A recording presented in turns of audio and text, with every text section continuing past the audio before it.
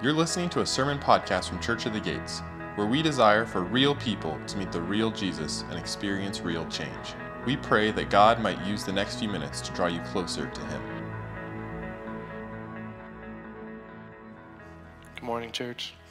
I'm just going to grab one more thing and then we'll get started.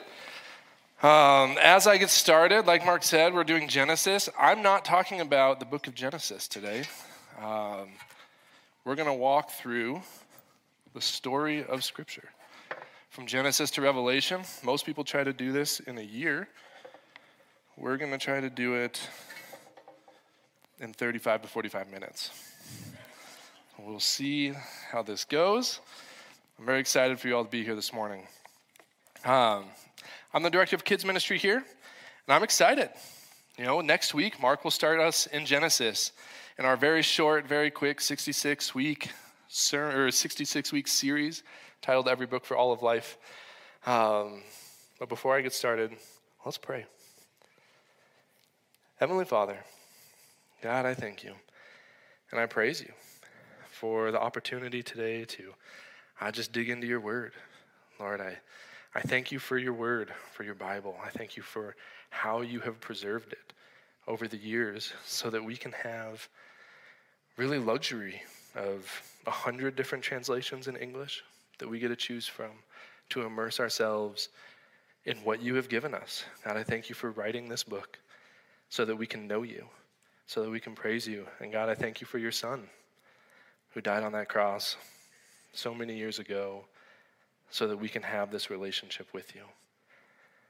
Lord, I pray as we get started that this would be a time that is glorifying to you, that you would get the glory, that you would get the praise for what you have done over the years from creation until now and what you will do into eternity. Lord, I thank you for the privilege that we have to come alongside you in the work that you're doing in the world. And Lord, I ask that as we sit here and as we go out from here to our neighbors and to the world, that we would live our lives worthy of your gospel calling. Thank you so much in your son's name. Amen. Okay, this is a big topic. I wish I could say that Mark gave it to me so I could blame him for Genesis 1 to Revelation 22. I asked him if I could do this, not knowing what I was really getting myself into. But to begin, I want to ask us one question. How do you view Scripture? What is this book that we all have? Maybe one copy, maybe 3 copies, or if you have a phone, access to 65 copies, 100 copies? What is the Bible? And why is it important that we view the Bible through the lens of narrative? Well, the Bible is God's word. Let's just stop and think about that for a moment. God gave us his word in written form. I think my Bible is close to 1,600 pages. The Pew Bibles and the seatbacks in front of you are close to 900. But he gave us his word. The creator of the universe wrote a collection of 66 books that are compiled into one big story, one document, one historical document. Why did he do this? What was the purpose of this? Well, 2 Timothy 3:16, Paul writes, all Scripture, the Old Testament and the New Testament, although all they had at that time was the Old Testament because they were writing the New as Paul wrote this. All Scripture is breathed out by God and profitable for teaching, for reproof, for correction, and for training in righteousness. We see here that the entire Bible, both the Old and the New Testament, is breathed out by God. So while it may have been written by about 40 authors over the span of 1,500 years, the Bible ultimately has one author. And God wrote this book to tell us something. So what is the Bible not? It's not a self-help book. It's not something that we go to feel better about ourselves. While it does do that in places, at other times it tells us to pick up our cross and follow him. That's not, if I was in a dark place and that's all I read was that passage, not a great self-help book. We need more than that from Scripture. It's not a to-do list. We should not approach Scripture as 7 things to do so that God will love me more. Or what do I need to do to look like a good Christian? It's also not part of a checklist of how to be a good Christian. We should read our Bibles, but not for the purpose of looking good. It's also not an academic project. There are people out there unsaved with PhDs in Pauline theology. They don't know Jesus, but they know the contents of this book. And while it's good for knowledge, we should not approach Scripture to gain knowledge for knowledge's sake. It's also not meant as a topical study. And while those are good, we can approach the Bible as we look for answers to marriage, to salvation, to sin, to women in ministry, to end times, to all kinds of topics. If that's all we use Scripture for, I think we miss the point. We miss the forest for the trees. So, the Bible is God's story. And I think we're going to find that out today, that God wrote this, and this is a story. This is a saga. This is an incredible story of adventure and intrigue and betrayal and trust and love and triumph. This is an awesome story. And it's not about us. It's about God. So as we move forward, we're going to talk about why narrative is so important. Before we get to God's story, I'm going to tell you a story. I knew a young man a few years ago. He was born and raised in a Christian home, and his parents taught him about prayer and faith. They took him to church. He grew up knowing what was in the Word. But then he hit high school and he met a girl, and that relationship slowly drew him away from God. And by the time he hit college, he was drinking and he was partying for the first few years of that experience. And then he got a job at a church working with kids. What's wrong with that story? Well, that's my story. And what's wrong with that is I didn't tell you 15 years of it, because early college was 15 years ago for me. And something happened back then. God got a hold of my heart. And he has spent the last 15 years growing my faith and my knowledge in him. He has done incredible things in my life. I'm married to an amazing wife who also loves the Lord. And through that, God has given us a heart to see the nations come to him, to see unknown, or people that do not know him, know him. And I tell you this story to illustrate the importance of narrative. If I had just left you with, he parties, he works at a church, there's a lot left to that story that we need to know to understand how that happened. So why is it important to view the Bible through the lens of narrative? Narrative is simply a word to describe either a written or a verbal account of connected events. This is a story. And every culture is and has been a storytelling culture. We learned at our Bible school about different tribes all over the world, and there are still people groups that do not have a written word. So they pass down their traditions, they pass down their culture, they pass down their beliefs through story. Human beings are created for story. Stories help us to remember important truths. When I say, David and Goliath, what do you think? Well, God is powerful, he is personal, and he can use anyone to accomplish what he needs to accomplish. Those are good truths about God that we learn through David and Goliath. Or Daniel in the lion's den. God is powerful. God cares about us. God has a plan. So we use story to impart truths. What are the stories that define our culture right now? We have Star Wars, the Star Wars saga, right? For those of us my age, it's 3 movies. For those of you younger, I don't know how many it is. There were like 3 more, and then there were some series and a bunch of other things, but that's a saga, and people are really into that. We have Chronicles of Narnia, a 7-book series. Didn't make many movies, but a 7-book series where we learn. Or we have the Marvel Cinematic Universe, which is probably one all of us are familiar with.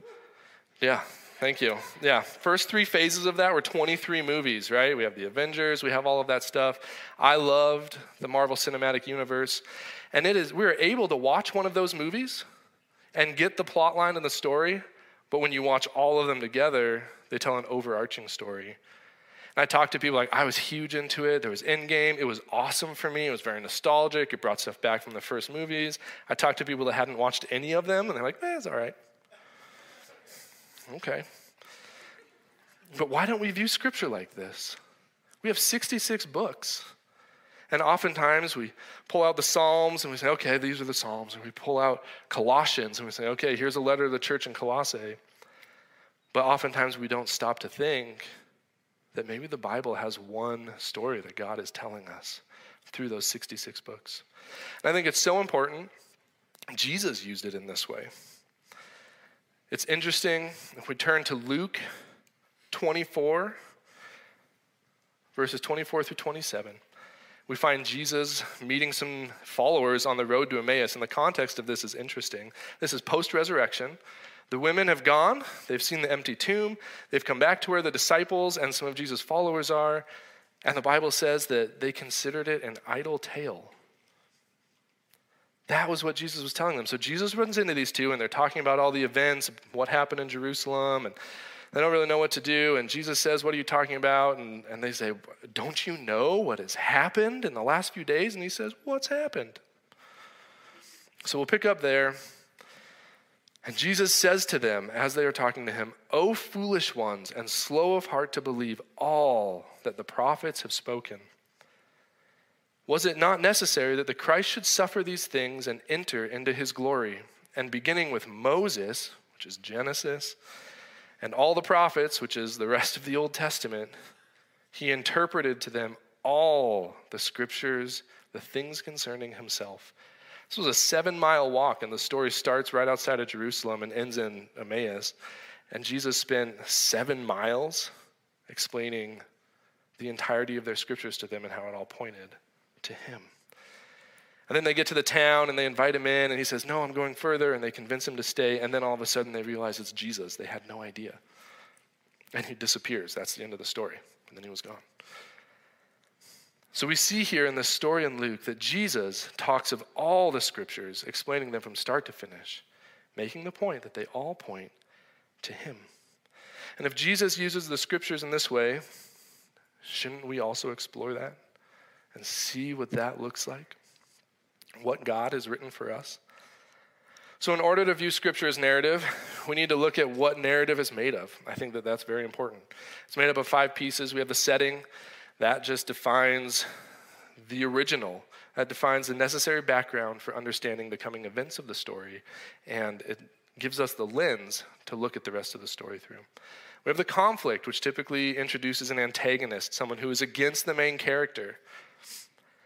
Then we have a rising action or a plot, and that's what takes up the bulk of the story. And that is, how does that conflict resolved? How are we getting back to how are we getting back to the setting? Then we have the climax, which is, man, we're there. Okay, I can see how this gets back to the original setting. And the epilogue, which is in the end, and it's a bookend, pointing us back to the setting. So the setting is very important. That's the introduction for today's message. Let's get into God's big story. I'm going to do something a little different this morning. That's the end of the slides. I'm going to draw, and I'm not an artist, so this is going to be fun. This is something that one of our teachers did for us back at school, and it rang true for both Kenzie and myself.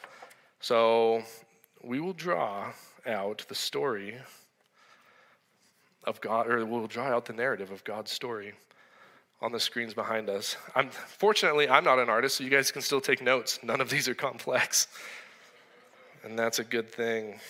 If you are an artist, talk to Mark Pritchard and get art into December's art show. All right, so Mark had us turn to Genesis 1. We are going to fly through Scripture today. Like I said, we have 66 books to cover, and I don't have a whole lot of time left. But the simplest place to begin is in the beginning. So in Genesis 1:1, in the beginning, God created the heavens and the earth.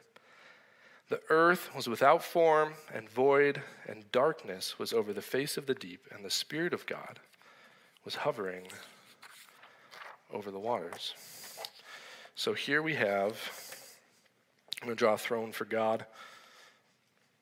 And we've got God in the beginning. And here's his crown because he's king of it all. He was all there was in the beginning. Before creation, before the sands of time started to fall, there was God. But there's something interesting that I think helps us set up the setting.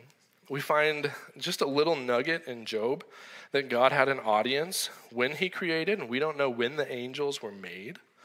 But if we turn to Job 38, verses 4 through 7, this is God talking to Job, and he says, "Where were you when I laid the foundation of the earth?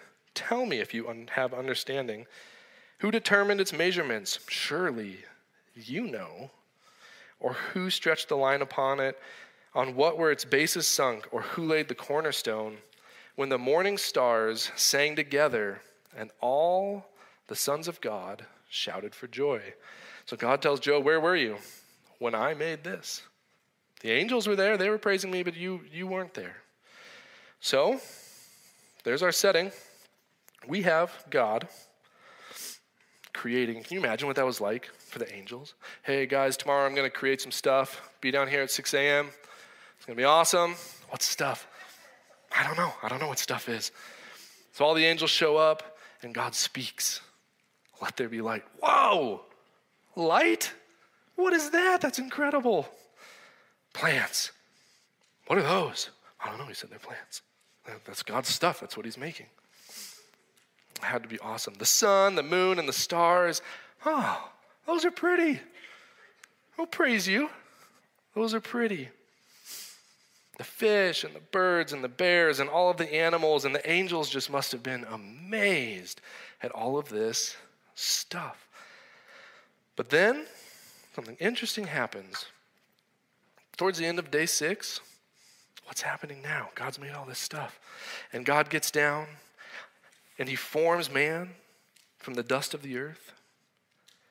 And he breathes the breath of life into his nostrils.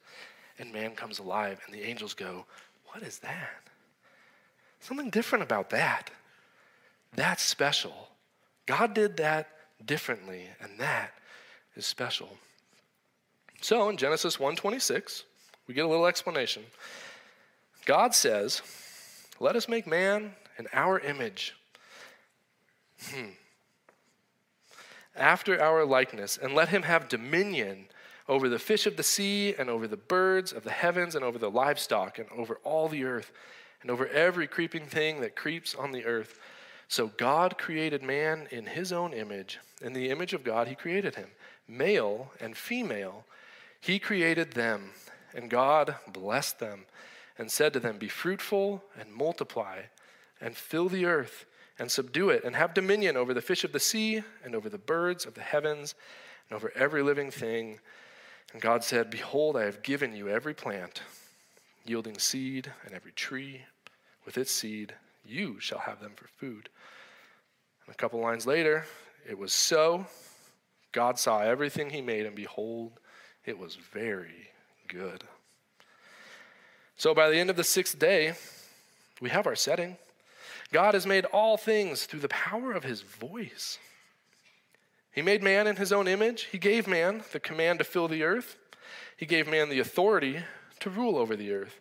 And chapter 2 just jumps back into chapter 1 and recounts it. But we find 2 more things. There is a tree of life in the garden, and there is a river flowing out of the garden to water the world. Keep that in mind.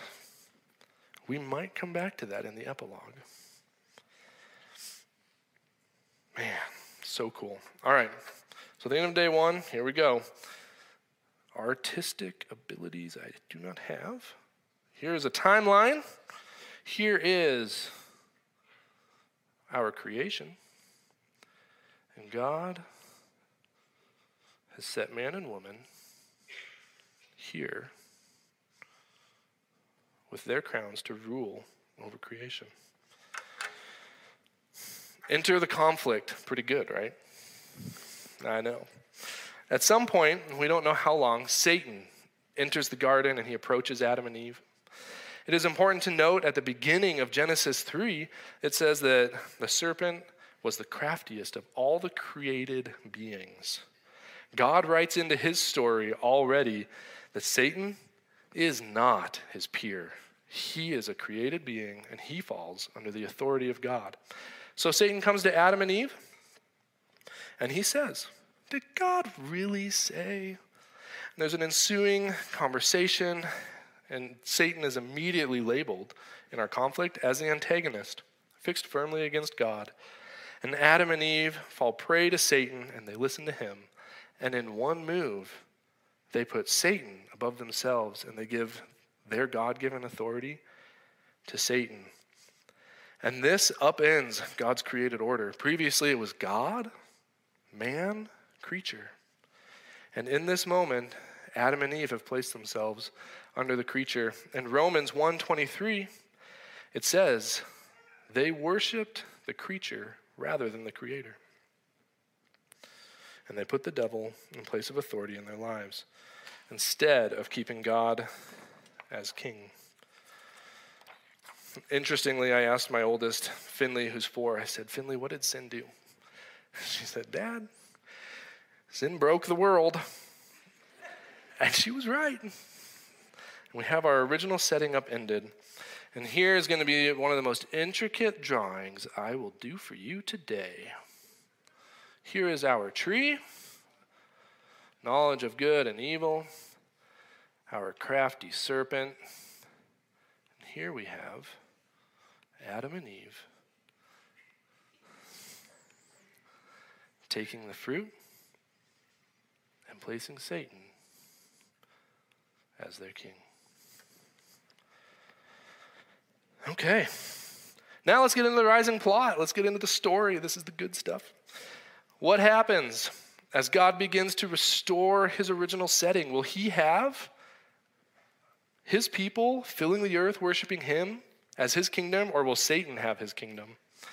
We will see. Even though we know that God and Satan are not peers and there is an infinite power difference between the two, we're going to trace a thread through Scripture of God's move, Satan's move. God's move, Satan's move. And we're going to see who comes out on top in the end.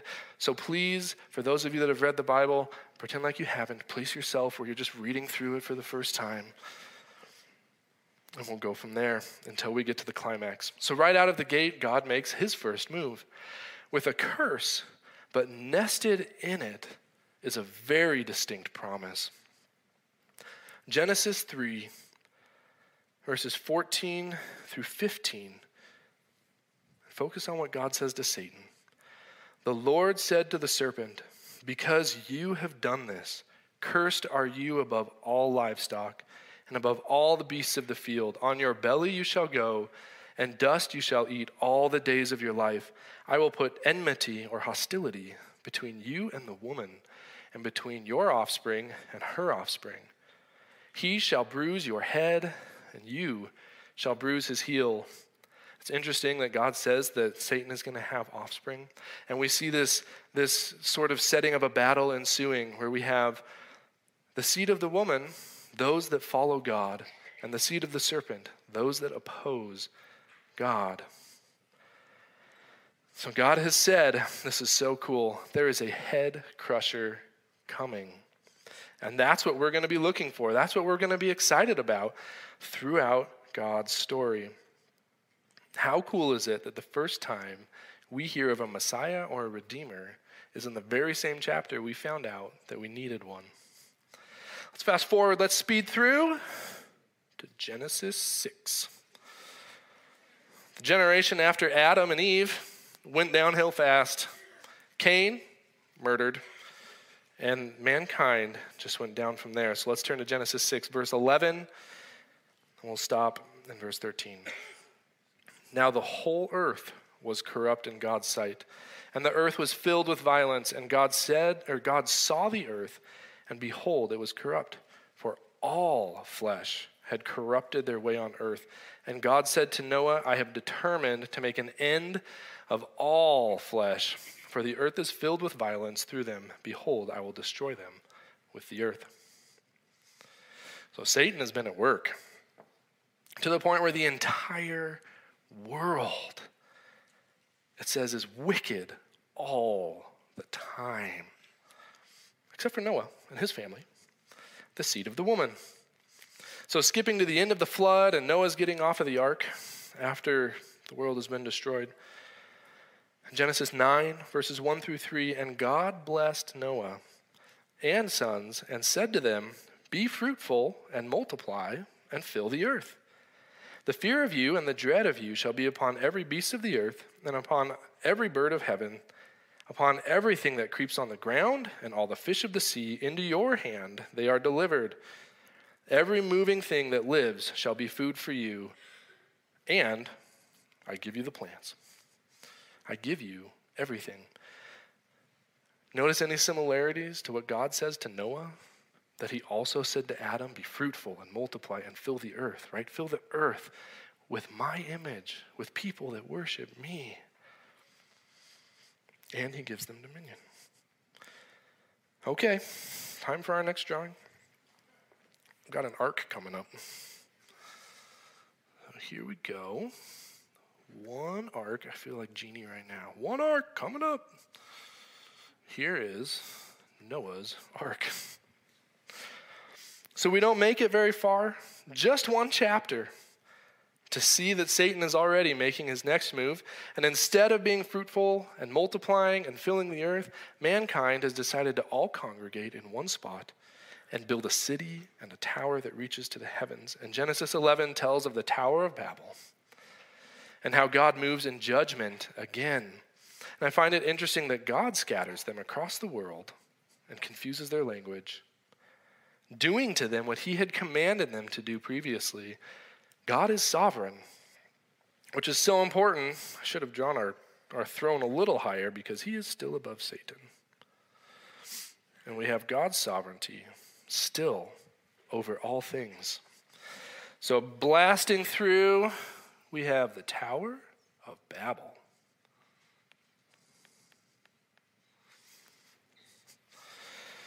So God moves forward with his plan in the next chapter. We're still in Genesis. Maybe Mark won't have to teach Genesis next week. We have been dealing with global things up until this point, and now the story zooms in on one man. Let's move to Genesis 12, verses 1 through 3, and we get the story of Abraham, a pagan that God has chosen to do some incredible things. Genesis 12, verse 1 says, now the Lord said to Abram, go from your country and your kindred and your father's house to the land that I will show you. And I will make you a great nation, and I will bless you and make your name great, so that you will be a blessing. And I will bless those who bless you, and him who dishonors you I will curse. And in you all the families of the earth shall be blessed. God chooses one man out of the entire world and makes some really awesome promises. God is going to use Abraham to bless the world. At this point in the story and history, because we don't know what's coming, maybe Abraham is the Redeemer promised in Genesis 3. Well, let's keep moving.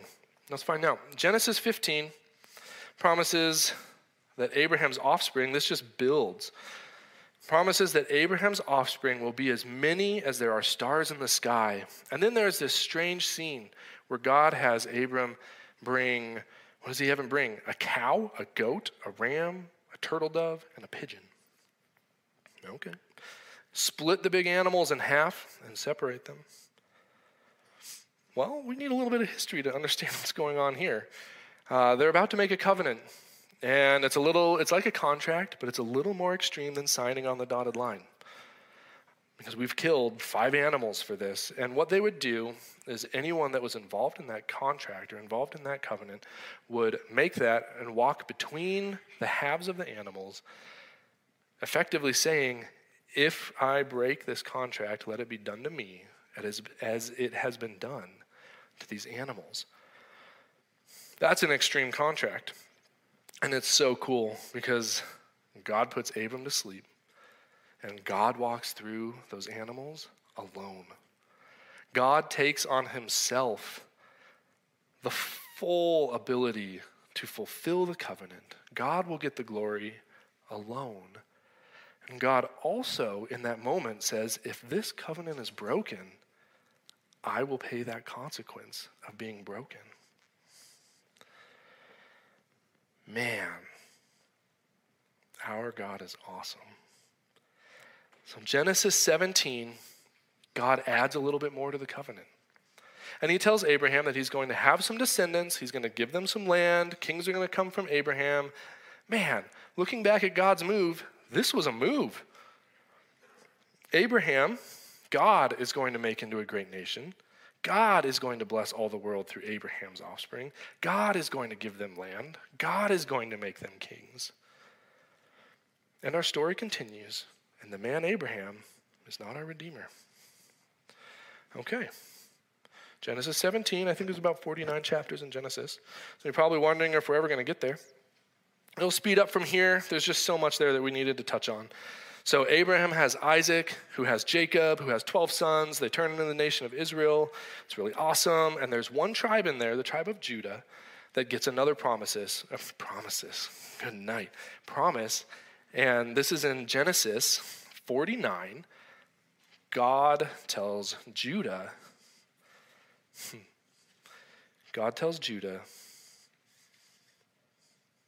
that the scepter will not depart from him, nor the ruler's staff. And this is important because God narrows down where the Redeemer is coming from to the tribe of Judah. Before we move on, we're going to draw Abraham so we don't forget. Abraham, here's his beard. And this is Abraham.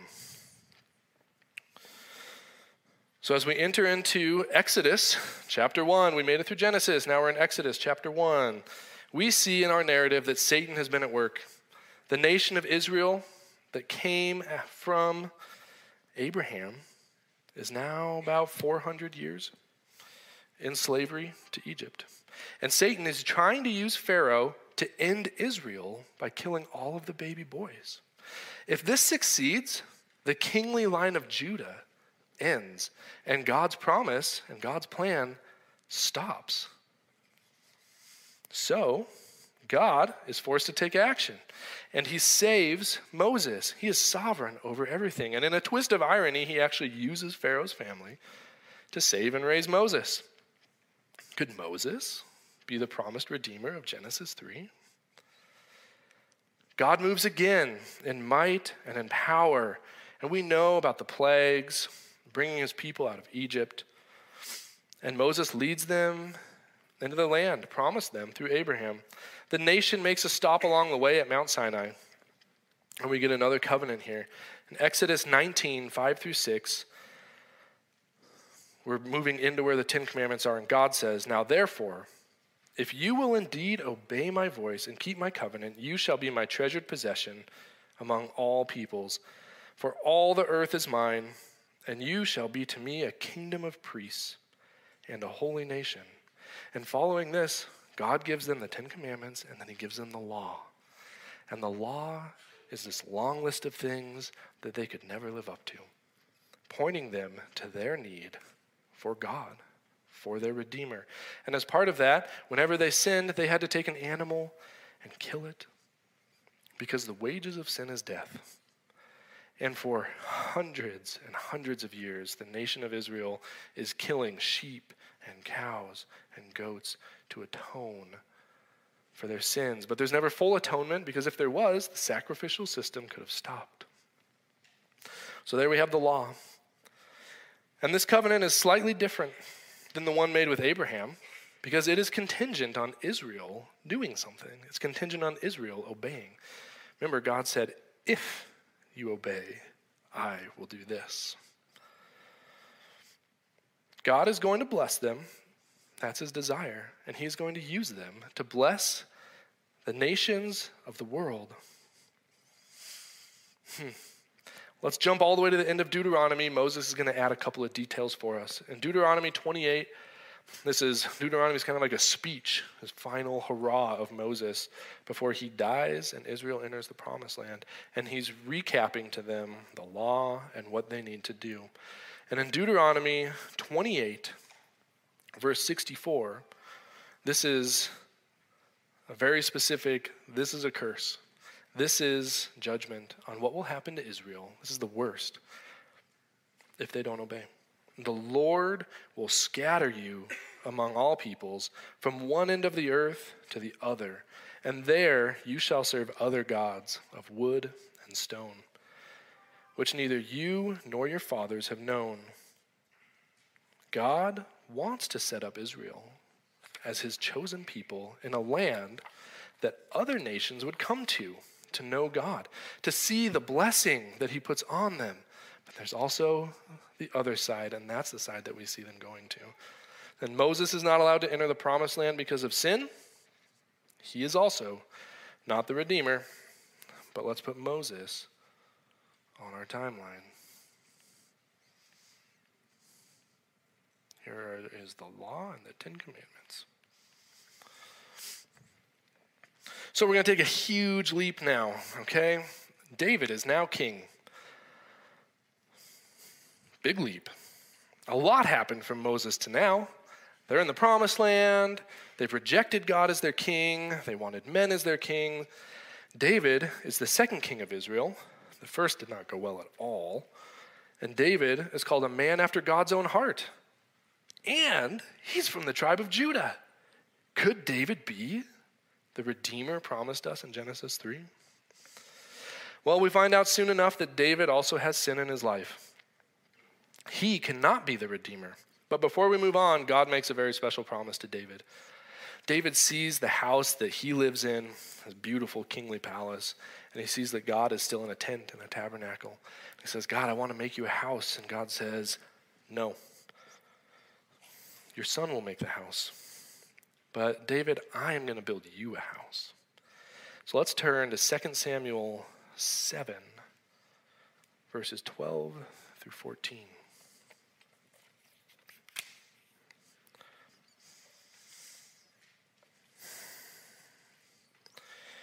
God says to David, when your days are fulfilled and you lie down with your fathers, I will raise up offspring after you, who shall come from your body, and I will establish his kingdom.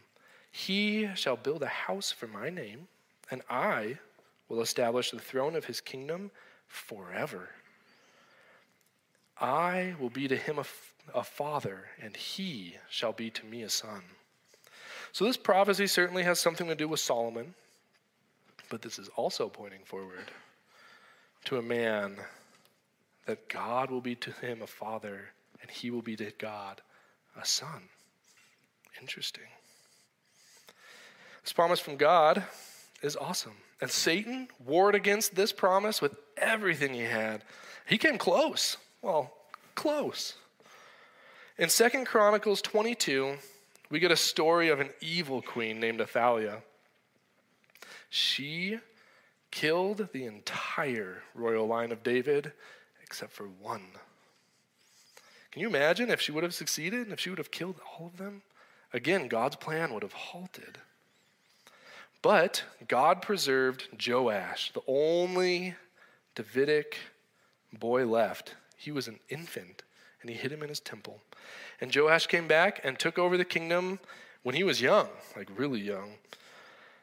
He was preserved. So God's plan for a redeemer is still in place. And before we step forward a few hundred years, here we have David. I'm going to do King David. So the story is now in the time of the kings and the time of the prophets. And I want to draw our attention to two prophecies really quick, because there are a lot in the prophets, and the prophets are these guys, are the mouths of God, and they are constantly calling Israel to repent and come back, or be judged. So the first of these that we're going to talk about is in the book of Daniel. It's found in chapter 2, verse 44, and this is Daniel. Some of you may be familiar with this story. Nebuchadnezzar has had this dream where there's this giant statue, and it's gold and silver and bronze and iron and clay. And then this rock hits it, crushes the entire thing, this rock from heaven, and it grows into a mountain that fills the whole earth. And let's go in, verse 44 of chapter 2. And in the days of those kings, The God of heaven will set up a kingdom that shall never be destroyed, nor shall the kingdom be left to another people. It shall break in pieces all these kingdoms and bring them to an end, and it shall stand forever. And Daniel has just told Nebuchadnezzar that mankind's kingdoms are not going to last, and there's something coming from heaven that is going to take over and rule the world forever.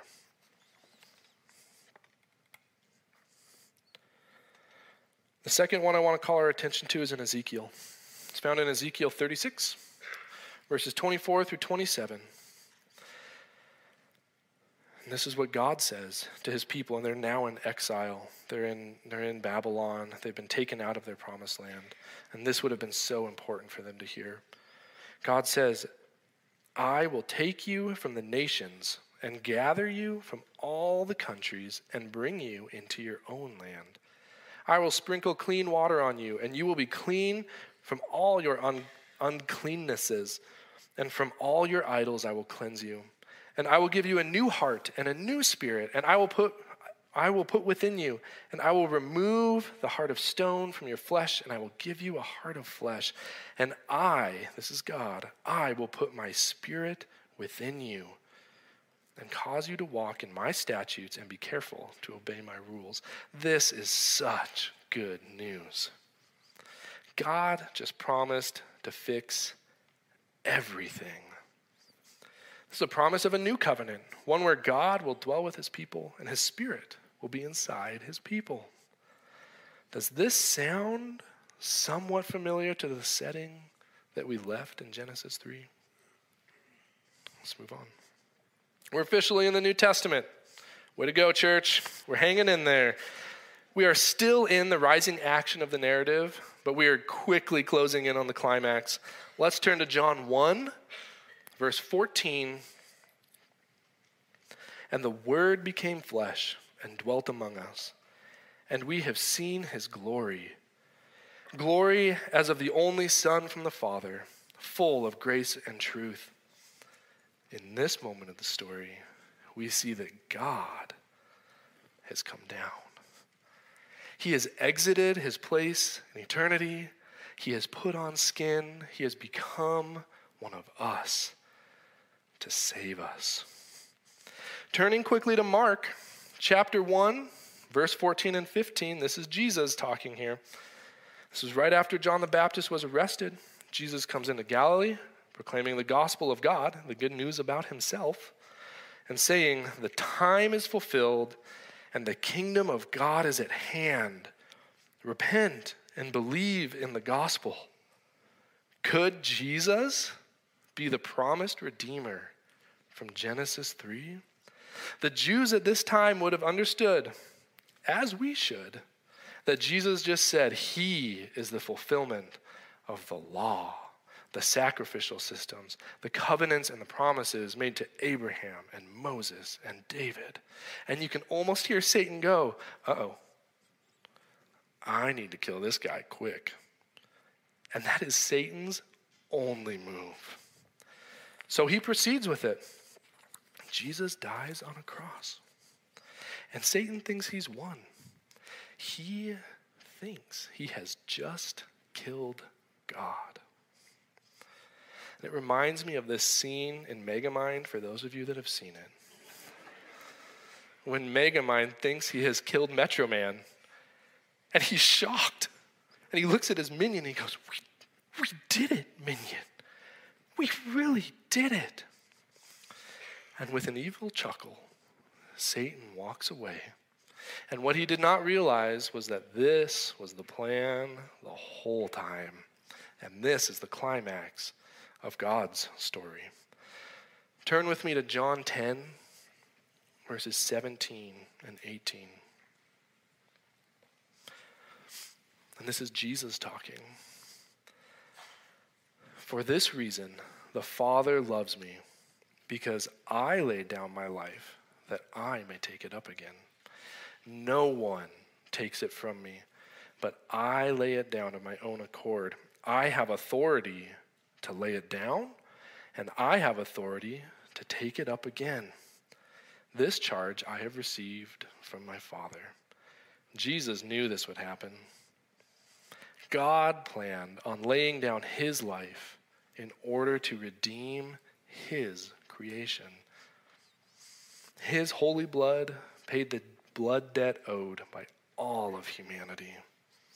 Something else very important happened during the 3 days that Jesus' body was in the tomb. And if you quick turn to 1 Peter 3, this is page 589 in the Bibles in the seat back in front of you. I'm going to turn 3:18 and 19. And Peter writes, "For Christ also suffered once for sins, the righteous for the unrighteous, that he might bring us to God, being put to death in the flesh, but made alive in the Spirit, in which he went and proclaimed to the spirits in prison." That's a little strange.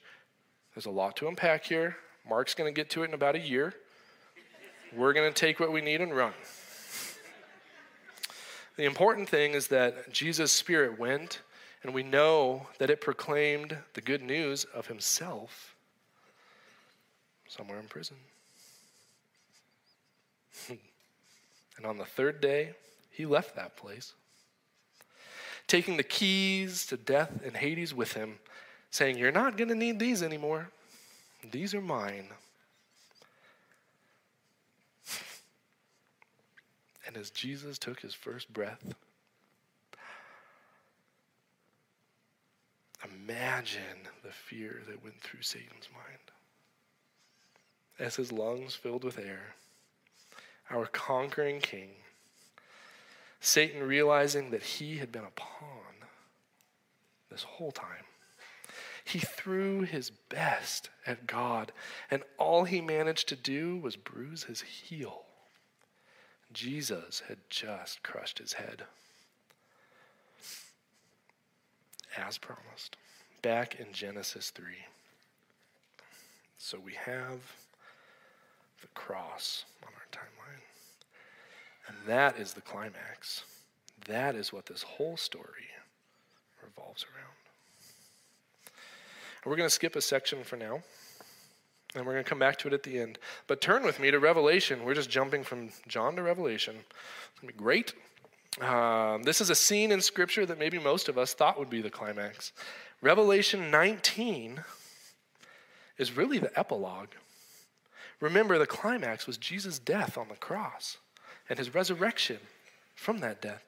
Revelation is in the future, even for us. So in chapter 19, Jesus rides in on a white horse, and by the power of his word, he defeats his enemies and sets up his kingdom on earth for a time. I'm going to extend my timeline here. I'm going to draw Jesus on a white horse. Bear with me.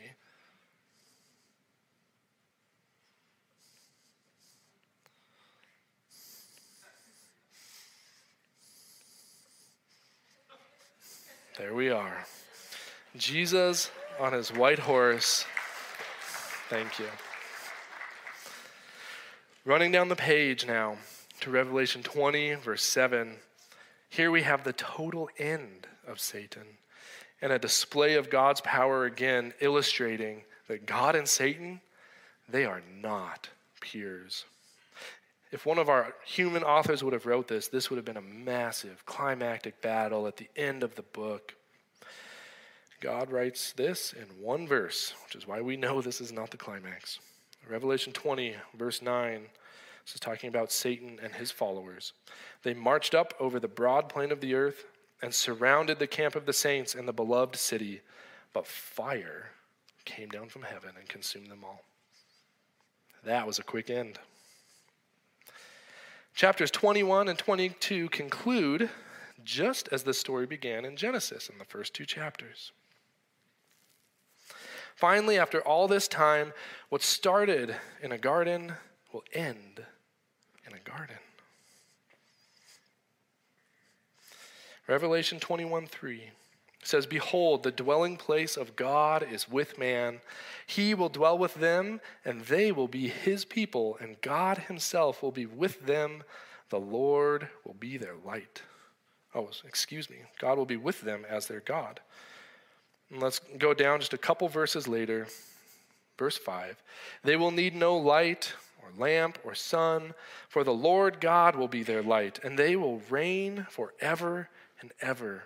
The story ends just as it began, with mankind dwelling in the presence of God, in perfect fellowship with him, ruling and reigning with him over creation. And if you had any doubts about who Jesus was, Jesus tells John in verse 16 of chapter 22 of Revelation, I, Jesus, have sent my angel to testify to you about these things for the churches. I am the root and the descendant of David, the bright and morning star.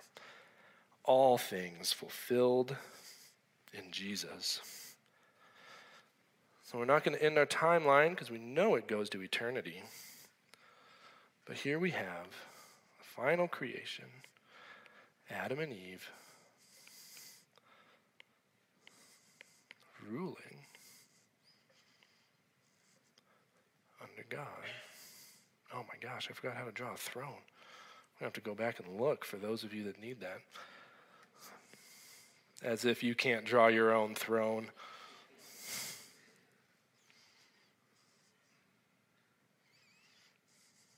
There we have it. That's the epilogue. That's how our story ends. Good job, church. All things fulfilled in the climax of Jesus. But we're not quite done yet. We made it, but I skipped a chunk. It is so important to view the story of the Bible in light of the whole. If we do not keep a perspective of God's grand plan, I believe we will lose sight of eternity, and we will only focus on the now. We can no longer view the Psalms as just the Psalms, or Colossians as just a letter to a church in Colossae. God had a plan for eternity, and he wrote it in the entirety of Scripture. I think it is so amazing how all 66 books flow and weave into one another to build one grand narrative of what God is doing. It helps us to understand where we fit in today. So let's fill in that hole between Jesus at the cross and Jesus on the white horse. And we're going to draw a bunch of stick figures here. And we're going to do it really quick. This is the church. Here are their bodies. Here are their legs. Here are the people, their arms. And our job, as we find out in Matthew 28, Jesus tells us all authority has been given to him, and he commands us to go and tell. Go and tell people the good news that the Redeemer has come. Go and tell people the good news that the Redeemer is coming again. Our job, church, is to go and tell, proclaiming Jesus is King and Jesus as the Redeemer. And if I could get this to zoom in, oh, there we go. There is the timeline of Scripture. And one final thing, if you're here today and you have questions and you came here looking for answers, I hope that this has helped to answer a few of them. Our world is broken, and we know that. And all of us have sinned, and we know that. But we also know that we have a Redeemer that has already come, has already conquered, and he's coming back as the conquering King. The Bible says that is what is happening. So believe in the one who shed his blood for you. Believe in the one who redeemed all of creation back to its original state of fellowship with God in a garden. And if you still have questions, ask a friend. Or ask one of our staff or elders. Hopefully we're easier to find. We all have these orange lanyards. But I also want to invite you to join us over the next 66 weeks with Advent nestled in the middle of it as we walk through the Bible together. Let's pray. Heavenly Father, God, I thank you. I thank you for these people here. I thank you for your plan for all of us. I thank you that your plan is your plan, that you accomplished it, that you get the glory. I thank you for your word that you gave to us so that we can know you. Help us to love it, to cherish it, to honor it as we seek to love you and know you well.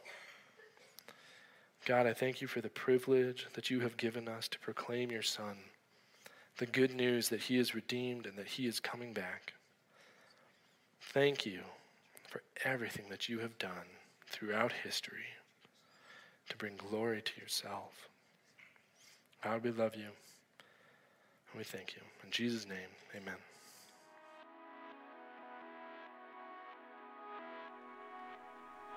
Thank you for listening to a sermon podcast from Church of the Gates. For more information about our church, or to connect with us about what you've just heard, please visit churchinmissoula.com.